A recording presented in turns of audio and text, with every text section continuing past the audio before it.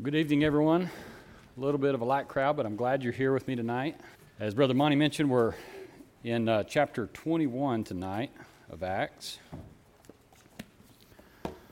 And this chapter, we've got a few verses that are kind of on outlining some travel details here. There's not a lot that we can glean from that. We'll go through that. There's a little bit of an instance where we have some appeasement to the Judaizers, and it's another one of those purification rituals that are kind of confusing and difficult to understand for us non-Jews. And then there's some trouble for Paul, kind of as usual. You know those types that are always in trouble, and you're kind of like, is it them? How are they always in the right place at the right time for everything to be wrong? And that's just Paul. That's wherever he goes. But it's kind of interesting in this case that we see a lot of prophesying, there's troubles coming, and we get a good lesson in how Paul handles that and deals with it. So let's dive into our text tonight. Here in verse 1, it says, "Now it came to pass that when we had departed from them and set sail," now, when we had departed from them is referring to the elders at Ephesus. So we look back to chapter 20 because all this stuff really blends together. Some of these translations, instead of saying when we had departed from them, it said when we had torn ourselves from them. Luke talking about it's a tough thing to say goodbye. And they had this strong emotional connection with all the people that they brought into Christ. And here they are speaking to the elders at Ephesus in the first chapter 20, and they're talking about trouble's coming. And Paul's basically saying, you're never going to see me again. He's pretty sure. He doesn't know what's going to happen to him, but he says, this is goodbye for good. And oh, by the way, things are going to be tough for you guys, so, keep your chin up. And then they leave. And so that's where we are here, is they're leaving this situation where they had this bond, and it's just a tough departure, and they're continuing on in the work and in the travels. and leaving's just tough. It's another one of those things. And again, I have a reference in here later about how the Bible puts things kind of plainly and bluntly. But if you really look into the context, it's a lot more emotional than that. So, as it says, "Now we come to pass, and when we had departed from them and set sail, running a straight course, we came to Kos," or Kos, I don't know, I didn't study how to pronounce that. "The following day to Rhodes, and from there to Patara, and finding a ship sailing over to Phoenicia, we went aboard and set sail. When we had sighted Cyprus, we passed it on the left, sailed to Syria, and landed at Tyre. For there the ship was to unload our cargo." As I said, some travel details. I don't know what else to glean from that. So, carrying on here, verse 4, it says, "And finding disciples, we stayed there 7 days. They told Paul through the Spirit not to go up to Jerusalem. When we had come to the end of those days, we departed and went on our way, and they all accompanied us with wives and children till we were out of the city. And we knelt down on the shore and prayed. When we had taken our leave of one another, we boarded the ship, and they returned home." So they spent a week in Tyre, where again the disciples are prophesying that Paul is getting into trouble in Jerusalem. And I find this interesting. So the Spirit is showing them that trouble lied ahead. But the message getting to Paul was, please don't go. And Paul ignores that message. And if the Lord really didn't want Paul to go to Jerusalem, then the message of don't go to Jerusalem would have gone directly to Paul, because he wouldn't have disobeyed the message of don't go. This was just their will. Don't go. We don't want you to be hurt. We're afraid for you. Don't go. But the message from the Holy Spirit was that trouble's coming, not don't go. So if Paul had clarity of mind of his plan, of God's plan for Paul, what his mission was. And of all the worldly influences that we've got to deal with here, I'd say fear is probably one of the most underrated influences. We don't really talk about it much in terms of an influence and sinful temptation or whatever, but fear, it's a really powerful thing. And bravery, that's not being fearless. Bravery is being afraid, but you go anyway. You do it anyway. Well, Paul knows his strength lies in Jesus. And I'm sure he was afraid. Everybody's telling him this is going to be bad. He's telling the elders at Ephesus there, you're not going to see me again, and things are going to be tough for you. He knew that it wasn't smooth sailing, but he did what he knew he had to do anyway. He bravely followed Jesus. In verse 7 it says, "And when we had finished our voyage from Tyre, we came to Ptolemais, greeted the brethren, and stayed with them 1 day. On the next day, we who were Paul's companions departed and came to Caesarea and entered the house of Philip the evangelist, who was one of the 7, and stayed with him. Now this man had 4 virgin daughters who prophesied. And as we stayed many days, a certain prophet named Agabus came down from Judea. When he had come to us, he took Paul's belt, bound his own hands and feet, and said, "Thus says the Holy Spirit, so shall the Jews at Jerusalem bind the man who owns this belt and deliver him into the hands of the Gentiles." The language used here there in verse 11, it's a bit confusing. I first read this, and I wasn't sure if Agabus tied up Paul with his own belt or what was going on there, but I looked into the wording and I studied that a bit, and what Agabus was doing, he borrowed Paul's belt and he bound his own hands and his own feet, and he said, "This is what is going to happen to you, Paul. They're going to bind you in a similar fashion and drag you off." And so the warnings about going to Jerusalem, they seem to be getting a little bit more detailed. People keep saying, don't go. Now he's getting clarity. He's going to be bound. But, considering what Paul's been through by this point, I don't think being hogtied is really all that scary. And so it didn't faze him. Paul's going to go anyway. But those around him have been hearing this stuff, and they're seeing now he's getting bound. And they had this demonstration of borrowing his belt and showing this is what it's going to look like. So it says in verse 12, "Now, when we heard these things, both we and those from that place pleaded with him not to go up to Jerusalem. Then Paul answered, 'What do you mean by weeping and breaking my heart? For I'm ready not only to be bound, but also to die at Jerusalem for the name of the Lord Jesus.' So when he would not be persuaded, we ceased, saying, 'The will of the Lord be done.'" So they're very worried about him, just like everybody else. The message that they're portraying was don't go. And again, I think that was not the message that Paul was intended to receive, because he went. And he says, what are you doing trying to just tug at my heartstrings and cry and get all emotional? Stop it. Don't try to break my heart, because I've already made my mind up. I'm ready for whatever comes, whether it's being bound or even all the way to death. At Jerusalem, I'm ready for that in the name of the Lord Jesus. And they realized they couldn't change his mind, so they said, "All right, fine. So whatever the Lord wills, so be it." So they stopped pleading with him and stopped trying to keep him from going. After those days, we packed and went up to Jerusalem. Also, some of the disciples from Caesarea went with us and brought with them a certain, and I looked this one up, and I'm still not real sure about it, but I think it's either Mnason or Mnason. But I'm just going to say Mason. So this Mason fellow of Cyprus, who was an early disciple, with whom we were to lodge. And when we had come to Jerusalem, the brethren received us gladly. On the following day, Paul went in with us to James, and all the elders were present. When he had greeted them, he told in detail those things which God had done among the Gentiles through his ministry. Through his ministry. So this is familiar. Paul goes and gives a summary of what's happened in his work and all his travels, and kind of says, "All right, here's the story."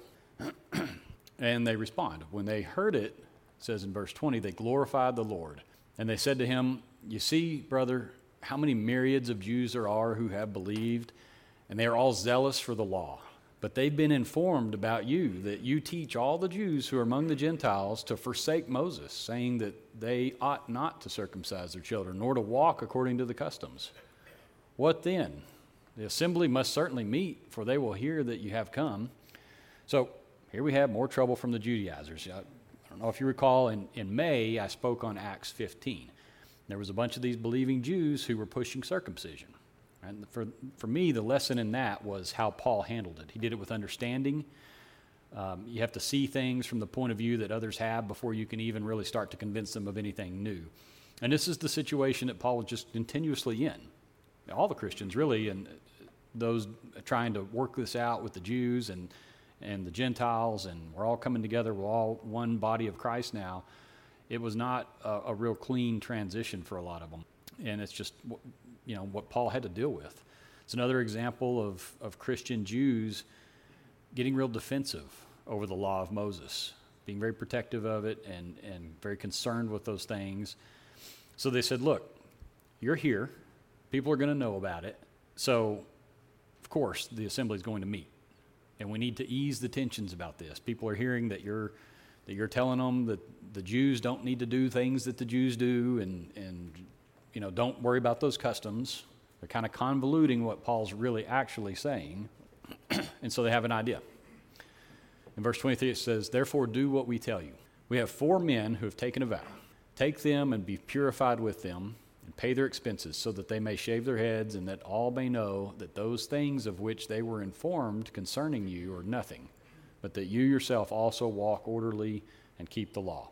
Okay, so again, last time I spoke, chapter 18, Paul had taken a vow and shaved his head. This Jewish custom is mentioned here again. What's being asked of Paul is that he get involved in these 4 men, these unnamed men, who took this vow. And Paul getting involved, this is essentially a cultural gesture. So as a recap about this Nazarite vow, in Jewish law, there were specific regulations for purification, especially those who were thought to have defiled themselves in some way. Right? So they could have come in contact with Gentiles and got cooties or whatever happens there, or engaging in activities considered unclean according to Jewish customs. Just being in a house where somebody died with a dead body, you're unclean now. You need purification. The purification ritual usually consists of a series of actions, including washing, offering sacrifices, observing a specific period of purification. So by taking part in this ritual, Paul is demonstrating that he had not abandoned his Jewish identity or the importance of the Mosaic law. It was a gesture intended to appease those that accused him and to show his respect for Jewish practices. But Paul was not taking this vow because he had done something himself to render himself unclean according to the old law.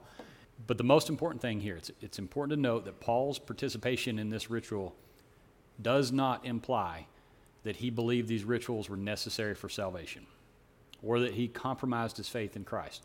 In all of his writings, Paul emphasizes that salvation is through faith in Jesus Christ, not by observing the Jewish law or rituals. His participation in this purification ritual is just a matter of cultural sensitivity and a way to build bridges with the Jewish community. In 1 Corinthians 9 and 20, he says, "To the Jews, I became as a Jew, that I might gain Jews." I mean, he was already a Jew, but he joined in with them in their customs and were like them so that they would accept him and welcome him, and he would have that ability to influence them. And that's what's going on here. He's submitting himself to this vow, to this purification ritual, so that people can see, okay, he's not disregarding the old law. He's being reverent towards it.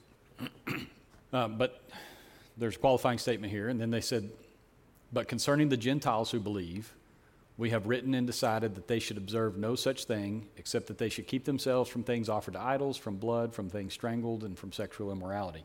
Now that's pretty much verbatim where it's written elsewhere, that they're recognizing here in laying out this plan for Paul to go through this ritual that he knew was unnecessary.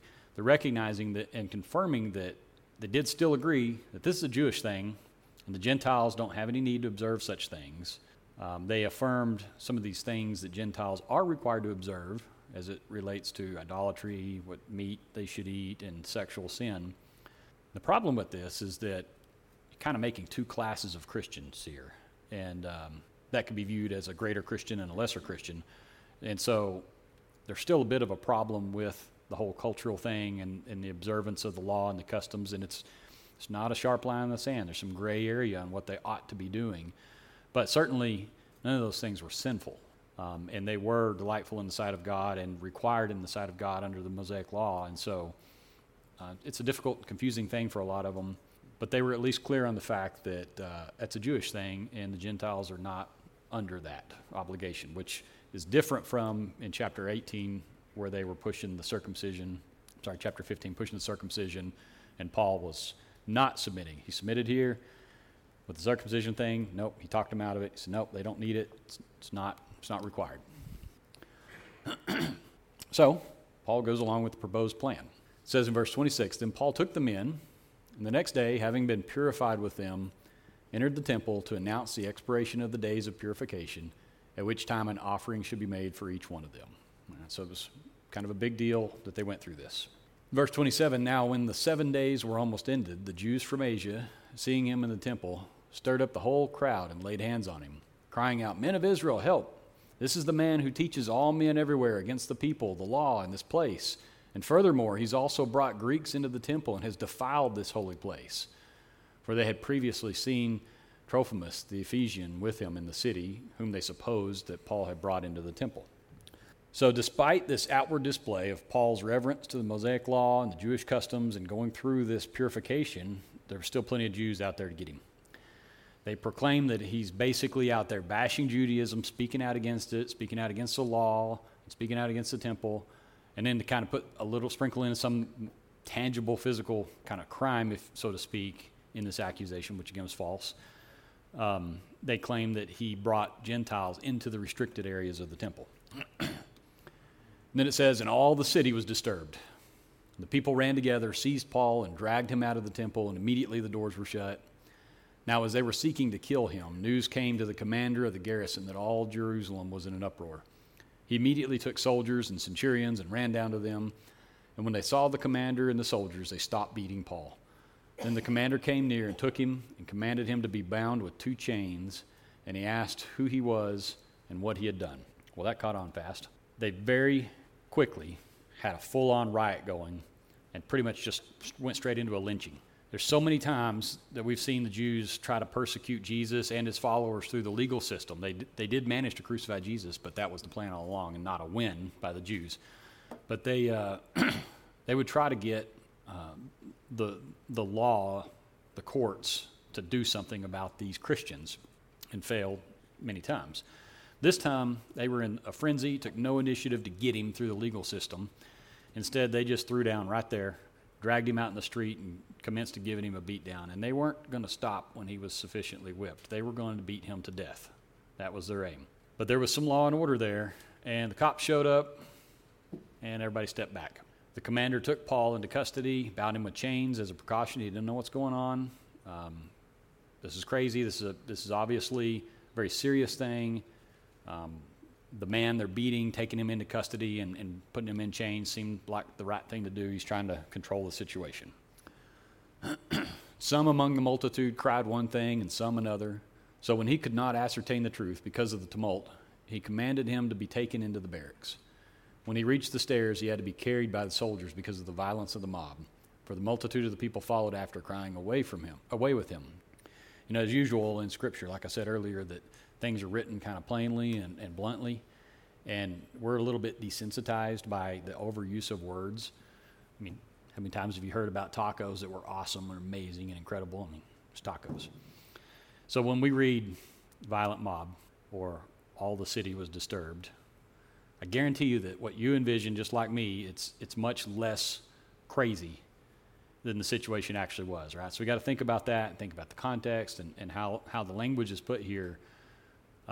In reality, this was a wild riot, and military soldiers had to carry Paul out of there for his own safety. So when I read that he had to be carried by the soldiers because of the violence of the mob, I at first thought, well, he was hurt. He couldn't get up the stairs. They beat him bad enough. He needed help.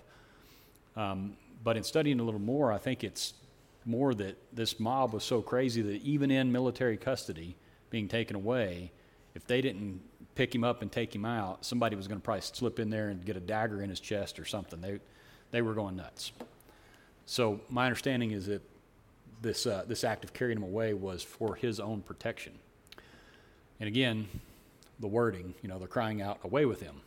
It was a little more than, get this scoundrel out of our sight. I think they were cheering for that false legal justice now that they couldn't beat him to death with their own hands. They were hoping that raging against him might have some influence on the authorities to get him executed. Kind of like the mob screaming at Pilate about Jesus. In verse 37, then as Paul was about to be led into the barracks, he said to the commander, may I speak to you? The commander replied, can you speak Greek? Are you not the Egyptian who some time ago stirred up a rebellion and led the 4,000 assassins out into the wilderness? So this commander has been acting under the assumption that Paul's a criminal, and he clearly doesn't know anything yet about what's going on. But Paul speaks this one simple thing, and all of a sudden it casts doubt in that commander's eyes on that assumption and on this situation. Now there's some controversy here about verse 38, where it says 4,000 men, and it should have been 30,000 men. This was not a thread I was willing to tug on, but the point here, there's some history that could be studied. But the point here is that the commander was going, wait a minute, what? You speak Greek? Who are you? He thought something totally wrong of the situation, and it was an important enough thing that Paul said and speaking Greek to give him pause and make him do something that I think is really interesting in itself, and that happens here. Paul responds to him. He says, I'm a Jew from Tarsus in Cilicia, a citizen of no mean city, and I implore you, permit me to speak to the people. So when he had given him permission, Paul stood on the stairs and motioned with his hand to the people. And when there was a great silence, he spoke to them in the Hebrew language, saying, middle of the sentence, we're going to pause right there. That's actually the end of the chapter, but we'll finish the sentence. Paul says he's a citizen of no mean city, and I looked that up in the Strong's, and mean means unmarkable or unmarked or ignoble. Well, that didn't help me very much, so I read this in about a half a dozen different translations, and it means that he's a citizen of an important city.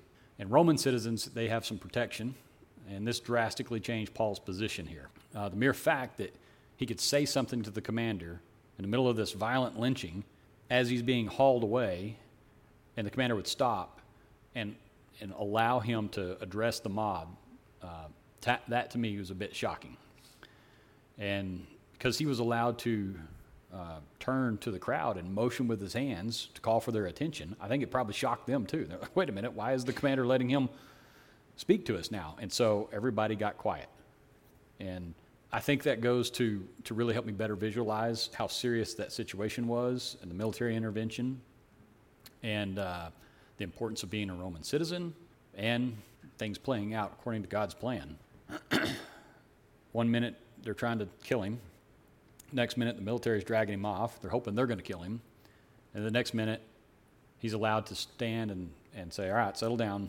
I got something to say. And everybody goes silent, and they let him say that. So again, this was the end of the chapter, but there's not a clean break between chapter 21 and chapter 22. It could have just been one big chapter. I'm not going to dive into it. I don't want to take away from anything that we're going to wade into next week, but I will finish that sentence there in verse 40. He says he spoke to them in the Hebrew language, saying, and then in 22 and 1, brethren and fathers, hear my defense before you now. And when they heard that he spoke to them in the Hebrew language, they kept all the more silent. So he speaks Greek to the commander, says, can I speak to you? Then he turns around and speaks Hebrew to the crowd that was trying to kill him. And they're going to hear him out. And next week we'll get into what he tells them and how well that gets accepted. So that is the end of the chapter. You know, there's just a little bit of kind of history here, where he went, what's going on, and some situations, and it's kind of setting the stage for chapter 22. But a big takeaway for me is that bravery issue, is that, the influence of fear, everybody being afraid for Paul, and knowing that it's going to get tough, going to get real bad. And even though he's already been through a lot, it seems a bit different. It seems like the tone is don't go, just please don't go. And Paul says, why are you trying to break my heart? My mind's made up. I'm willing to go, willing to be bound, willing to die for Jesus. That tells us a lot about where his faith is, where his strength is, and it's a wonderful example. Weakness, I think, is a big problem that we all have in different ways, and fear. And we have each other. We have the church. We have Jesus. We have prayer.